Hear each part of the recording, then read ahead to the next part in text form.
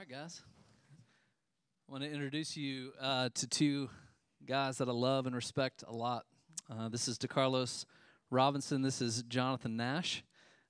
Yeah, and they're both on our pastoral staff here. And what we just sang actually introduces it well, because in a community called Napier, they are trying to set a table that people would know and meet Jesus and become family like we are. And so I won't say much more than that. I'm going to turn it over to them, but I'm excited for what they're bringing us into this morning. All right?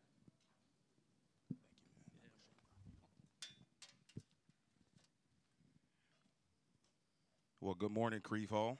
Good morning. I said, good morning, Creve Hall. Good morning, Dakota. How y'all doing this morning? I'm so happy to be here. I know my brother is happy to be here today. We're just happy to be here to come and worship together today. And we appreciate this opportunity to be able to do so. Now, I'm going to just let you know, put this disclaimer out here already, that some traditions that you might not be used to, you may hear from me in more of a call and response. So I'm going to ask that you be open to that today, and embrace that today as we all worship together. Amen? Amen. Amen. With that being said, listen, yesterday I believe the Atlanta Braves is on their way to the World Series. And I know there was a lot of fans out there screaming and hollering. But listen, we are in the house of the Lord today, so we can't let them outdo us. So I'm going to ask that everybody, would you please do as the scriptures would say, let's stand to our feet and let's make a joyful noise unto the Lord today. Would you do that this morning? Not for show, not for fashion, but really direct that unto him. No, seriously, direct that unto him. Come on, direct that to him. Direct that to him. Let's say hallelujah. Let's fill this space this morning, this sanctuary this morning with praise on our lips. Let everything that has breath praise ye the Lord. Come on, let's do that today. Come on, at the baseball game, they was hollering, they was screaming, they was yelling, they were excited. We can't let them outdo us when we are talking about the King of Kings and the Lord of Lords. Hallelujah. Hallelujah. He wants to hear our praise today. He wants to hear our worship today. Hallelujah. Hallelujah. Amen. We serve a great God. Father, thank you for this time this morning. We decrease as you increase. Be with Jonathan and I as we say what your word has said for us to say today. Lord, this is all about you. We decrease, Lord. Be with us today. Be with your people today. In Jesus' name, amen. Listen, quickly, we're moving in John chapter 4, verse 39 through 42. I'm going to read in your hearing. Many Samaritans from that town believed in him because of the woman's testimony. He told me all that I ever did. So when the Samaritans came to him, they asked him to stay with them. And he stayed there 2 days. And many more believed because of his word. Many more believed because of his word. They said to the woman, it's no longer because of what you said that we believe. For we have heard for ourselves, and we know that he is indeed the Savior of the world. It appears to me that as I turn on the TV and particularly look at the news, I'm appalled at what has been said and the storylines that we hear on a consistent basis. If you had any heart at all, it would make you cringe from the things that we hear and the things that we see. Violent rates amongst our youth are growing in large numbers. Political parties that are at odds with one another. increasing fear or even some hysteria even. A couple weeks ago, we were talking about potentially because of them going back and forth with each other, a government shutdown. The interactions between black and brown people, particularly in the area of policing in our country, the mistrust that's there. We see that on the news. Conversations about critical race theories and this global pandemic that we're in that has basically consumed so much of the TV and the news over the last year and a half. Death rates increasing from that. People at odds with one another trying to figure out who's right or who's wrong about being vaccinated or those that are unvaccinated. And I just shake my head and I begin to just talk to the Lord like I'm talking to you today. Lord, where are you? Where are you in all of this? What are you saying through all of this? The things that we see. Lord, how is your glory being revealed in all of this? But I am comforted today in knowing through the word of the Lord, as it says in John chapter 17, they are not of the world, just as I am not of the world. Which means that we live in this world, but we're not of the world. That the reason why things can seem so chaotic around us, and we ask these questions, real life questions, Lord, where are you in this? It's very simple. It's because our Lord is not a part of this world. He has his own kingdom, his own rulership. The kingdom with its own principles and its own benefits. And so, although that we are in this world, we're not of it.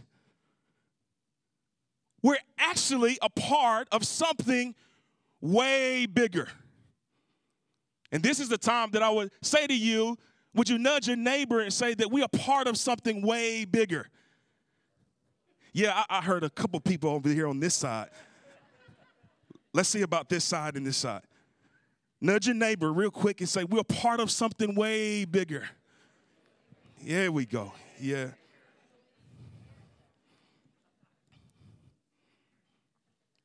We are a part of something way bigger.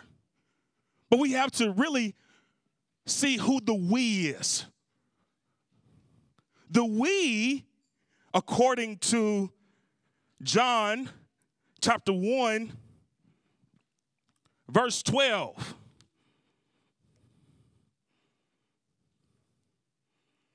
It says, but to all who did receive him, who believed in his name, who gave the right to become children of God,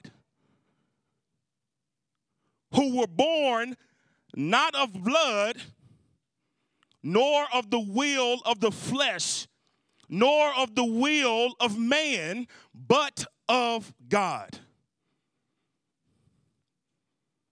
I don't know about you because I don't know all of you, but if you heard yourself in that scripture, would you raise your hand for me this morning? Hallelujah goes right there.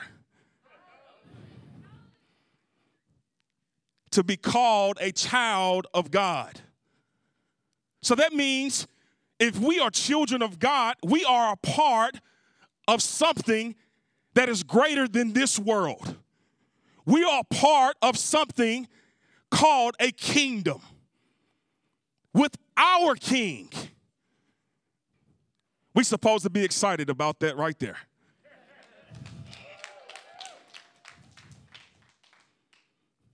So then, I don't know how you talk to the Lord, but I talk to the Lord just like I'm talking to Dave right now.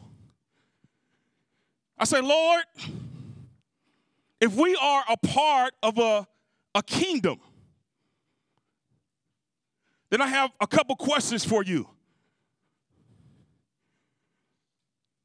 Do you think we really understand the concept of kingdom and God's overall vision for that? That's a loaded question. Lord, I really don't know if we really understand your vision for kingdom.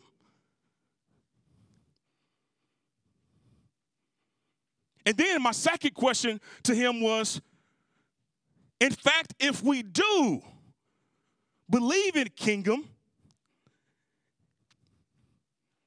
then it's way bigger than our shallow thinking.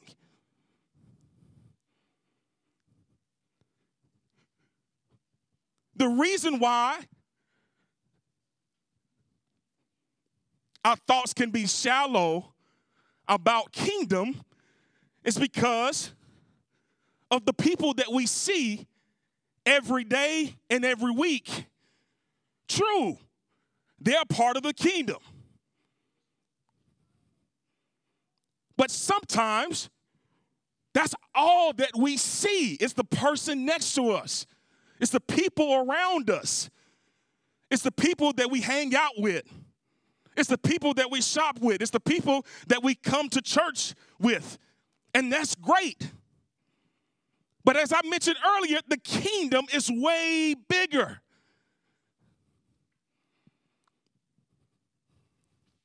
And if the kingdom is way bigger, that means that we have to ask the Lord to challenge our thinking today.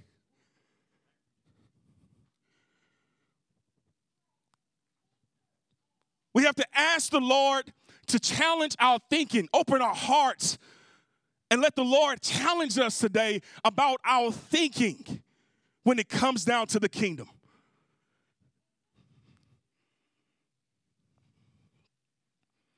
Now, let's talk about this for a second. If we have a king who is a ruler, again, according to John chapter 1, verse 12 and 13, it says, but to all. Let the church say all. Let me say it again. But to all. Let the church say all. Who did receive him, who believed in his name. He gave the right to become children of God, who were born not of blood, nor of the will of the flesh, nor of the will of man, but of God. And you would say to Carlos, talk about that a little bit more. Let me share with you. I'm a Nashville native. I love Nashville, Tennessee. I love it. Born and raised here. I've watched a lot of people come into our city. And it's a few of us still left.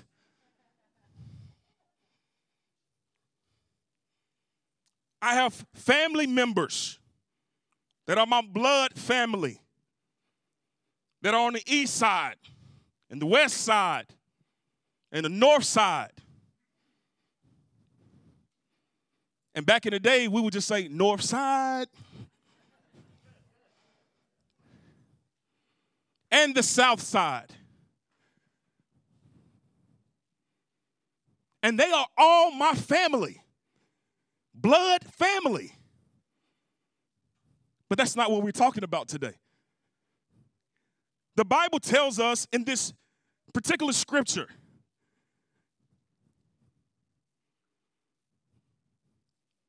if they have not believed in his name, if they have not received him,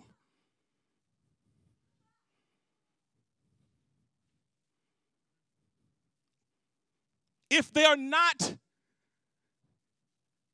or do not have his spirit, then they are none of his.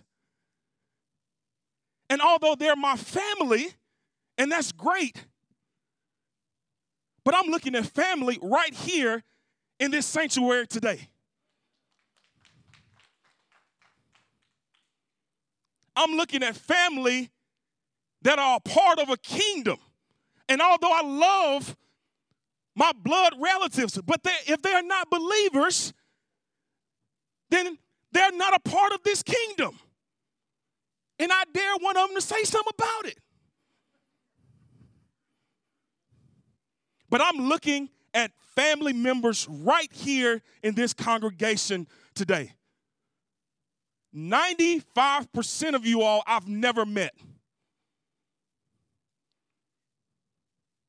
But if he is our king and our ruler, our father, and it says that if you are a child of God, and you are a child of God, and you are a child of God, and I'm a child of God, then that makes us something.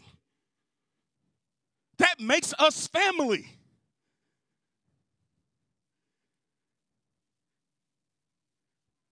That actually makes us brothers and sisters.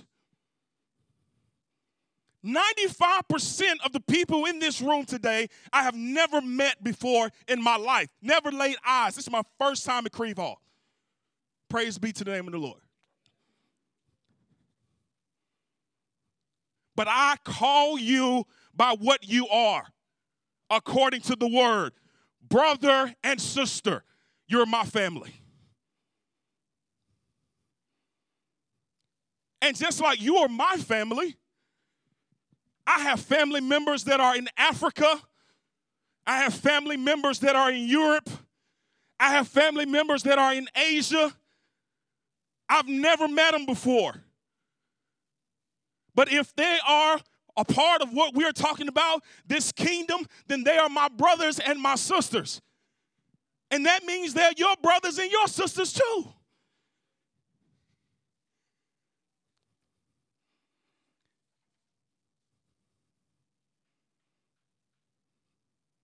If they are your brothers and your sisters, just like they're my brothers and sisters, and they are our family, there are things that we do in a family, brothers and sisters. Family loves one another. Family supports one another. Family holds each other accountable. Family even sometimes rebukes one another. Because that's what family is supposed to be for. Love, support, encourage, rebuke, hold each other accountable, enjoy each other. That's family. Mitch is family. Dave is family. Cheney is family. The Roats are my family. What's your name? Yes, ma'am. Jeannie, you're my family. Hello.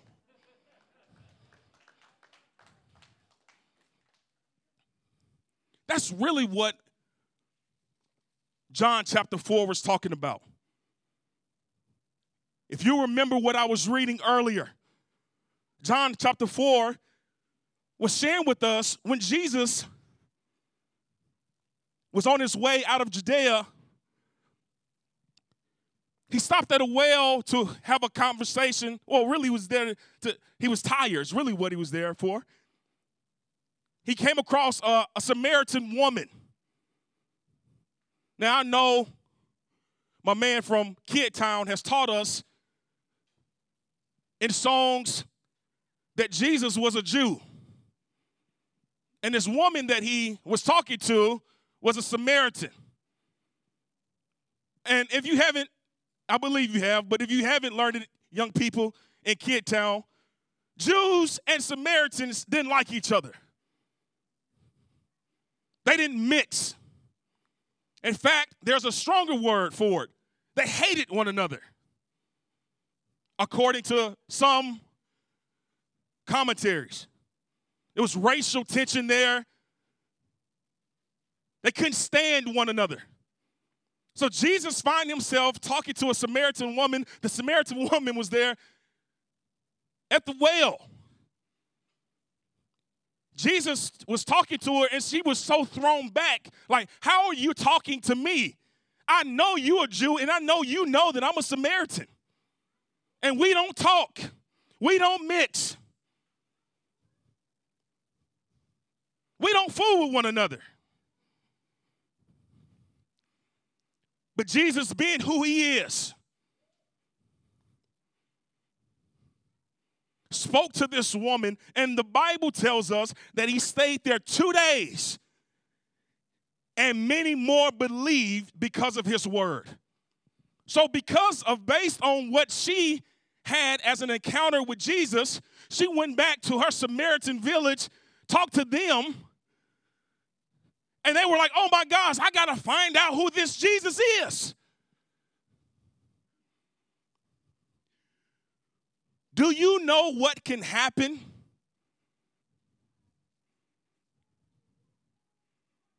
when our family members open ourselves up and go across the line and be challenged in our thoughts?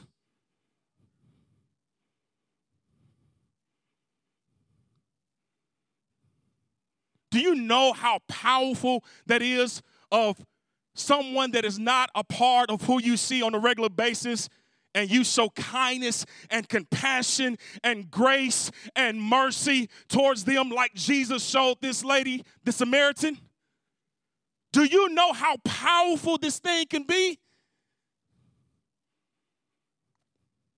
If we would take a moment just to say, you know what? Let me take the blinders off my eyes just for a second. This thing is way bigger than me.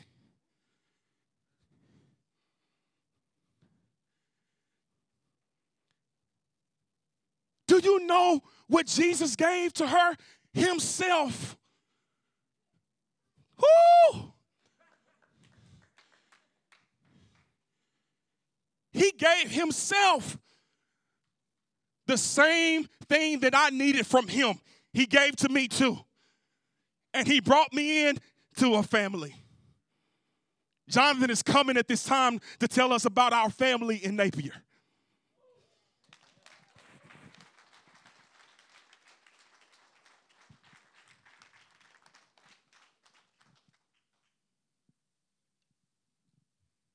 Y'all, we've done this once before, but I've not felt like I had less to say after that than I do right now. But I know y'all want to hear a little more. Professor Nash has come. If you listened to what DeCarlos said, he really said one thing. And I'm gonna read you what he said. I wrote it down.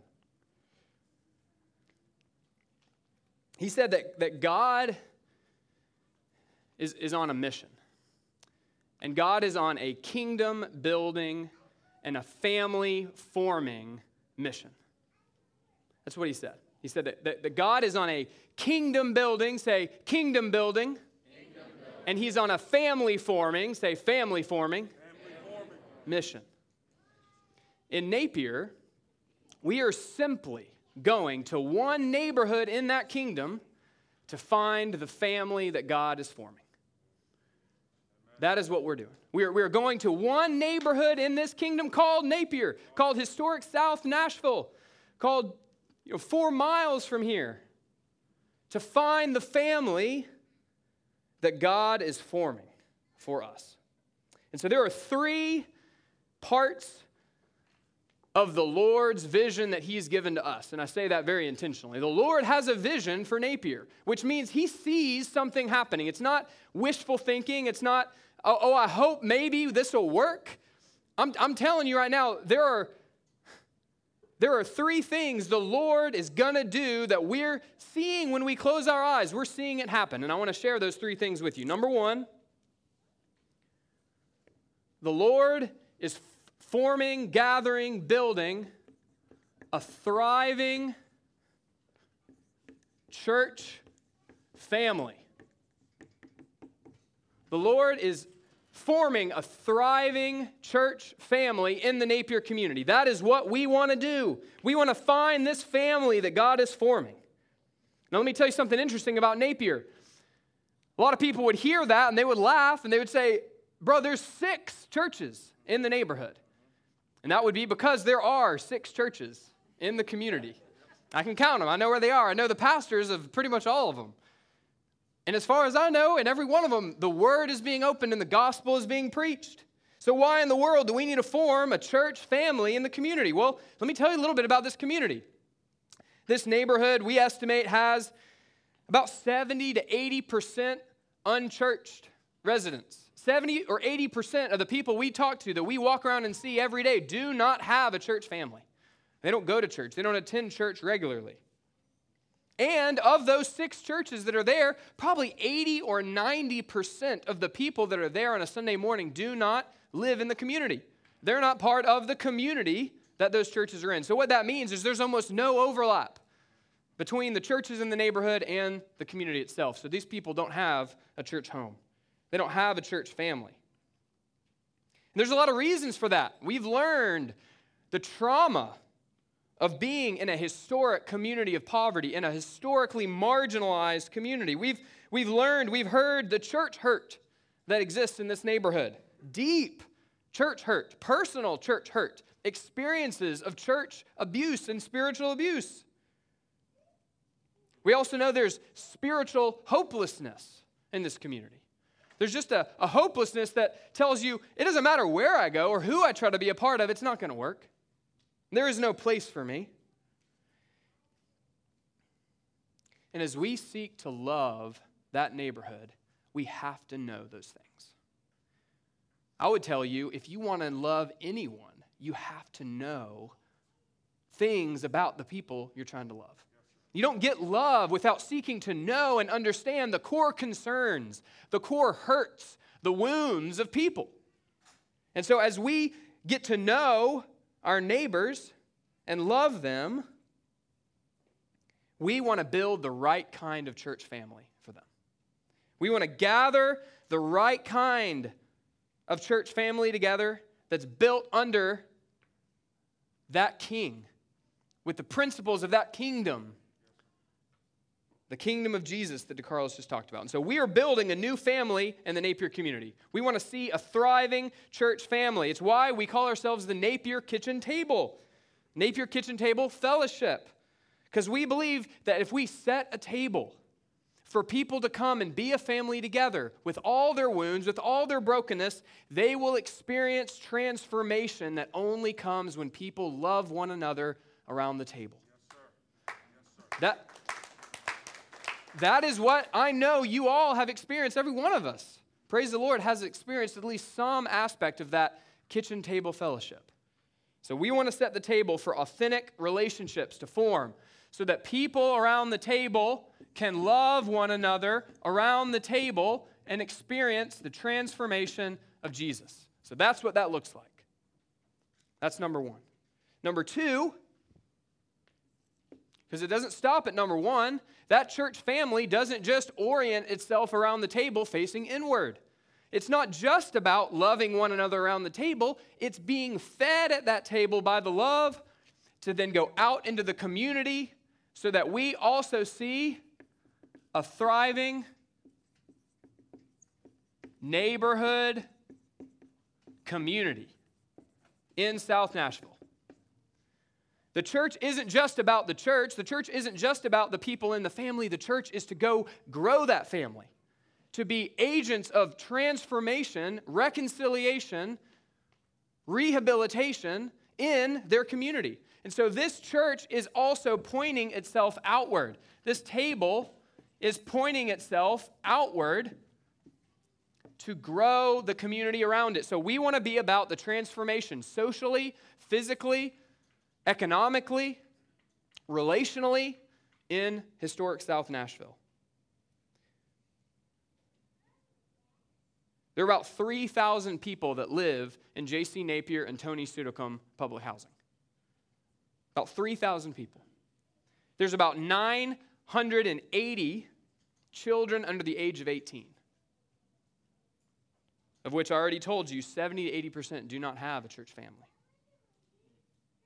So we take the core concerns of that population of people, the core concerns that they have, because we all have them, we know them, we know those core concerns, we love them in that place, and we want to seek the peace, the justice, the health, the flourishing of that community. We want to grow community gardens. We want to provide fresh produce for the community to partake in so that they can grow healthy. We want to bring a grocery store to that community. We want to bring political representation to that community. We want to teach the youth in that community how to see the problems that they see and to do something about it. Because what else are you supposed to do in your community? We want to represent the population of people there with the Public Housing Authority, with MDHA. We want to do all these practical things in and around the neighborhood because that's the way the family loves its community.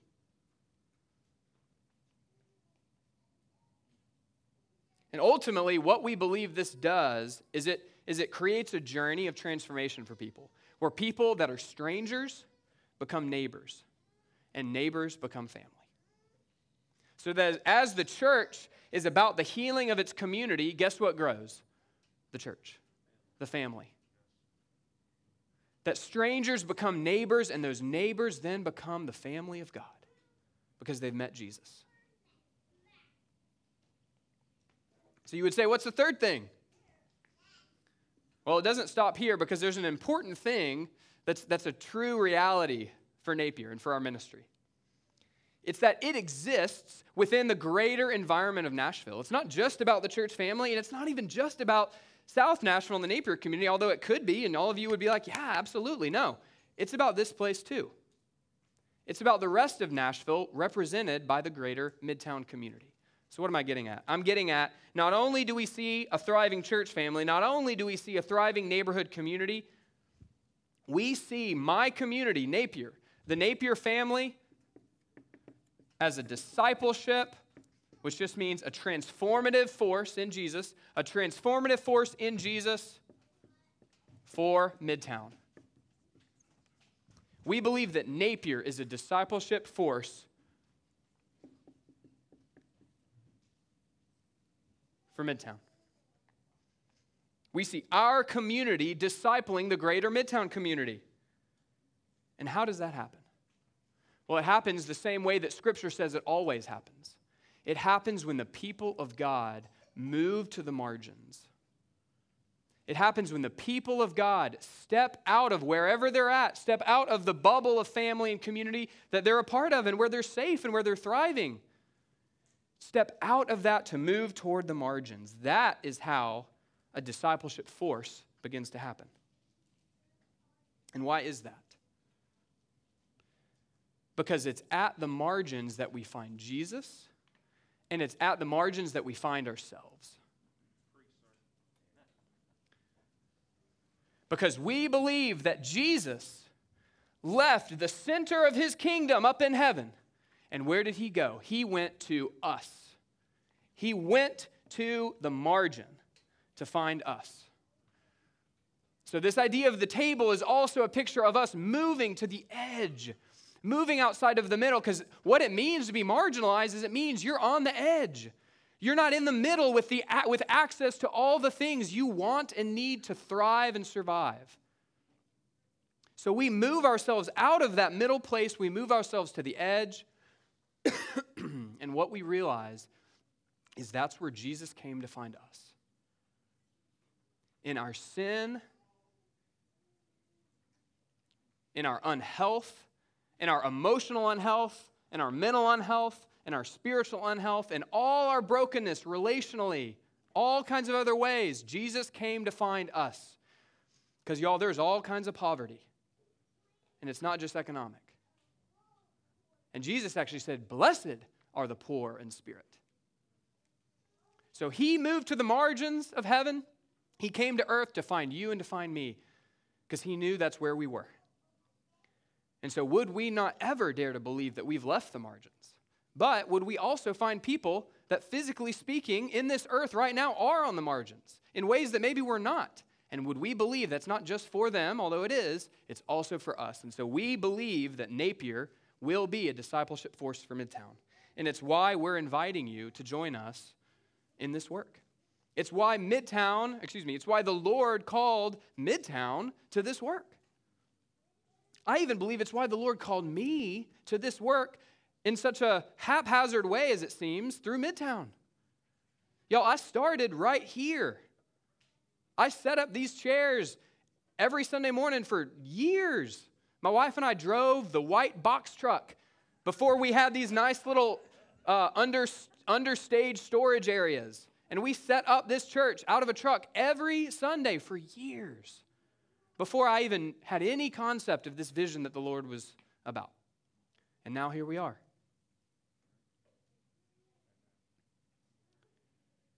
Second Corinthians 5 says, he who knew no sin became sin for us. Why? So that we might become the righteousness of God. If you are in Christ this morning, if you're adopted into the family, you are the righteousness of God. He came and he made you that by moving to the margins. And so we're inviting you to experience that more and more, to grow in that as you do that with us in Napier. Let me pray. We're going to sing a couple songs, and then DeCarlos and I are going to come back up and just share a couple slides really practically with you on how you can be involved. But let me pray. Jesus, as we have just now received your word that we believe by the power of your Spirit, not by the power or eloquence of those preaching it, but by the power of your Spirit, we believe it's effective, Lord. And so we ask now that these hearts that we hope and believe and pray you've softened, would now, in worship to you, would join in song. And then would leave this place, we hope, just even a little bit more equipped to now be your sons and be your daughters in this world, to grow this family. So we believe you're doing that, Lord, and we just ask you all the more to do it. And we pray this in the name of Jesus. Amen.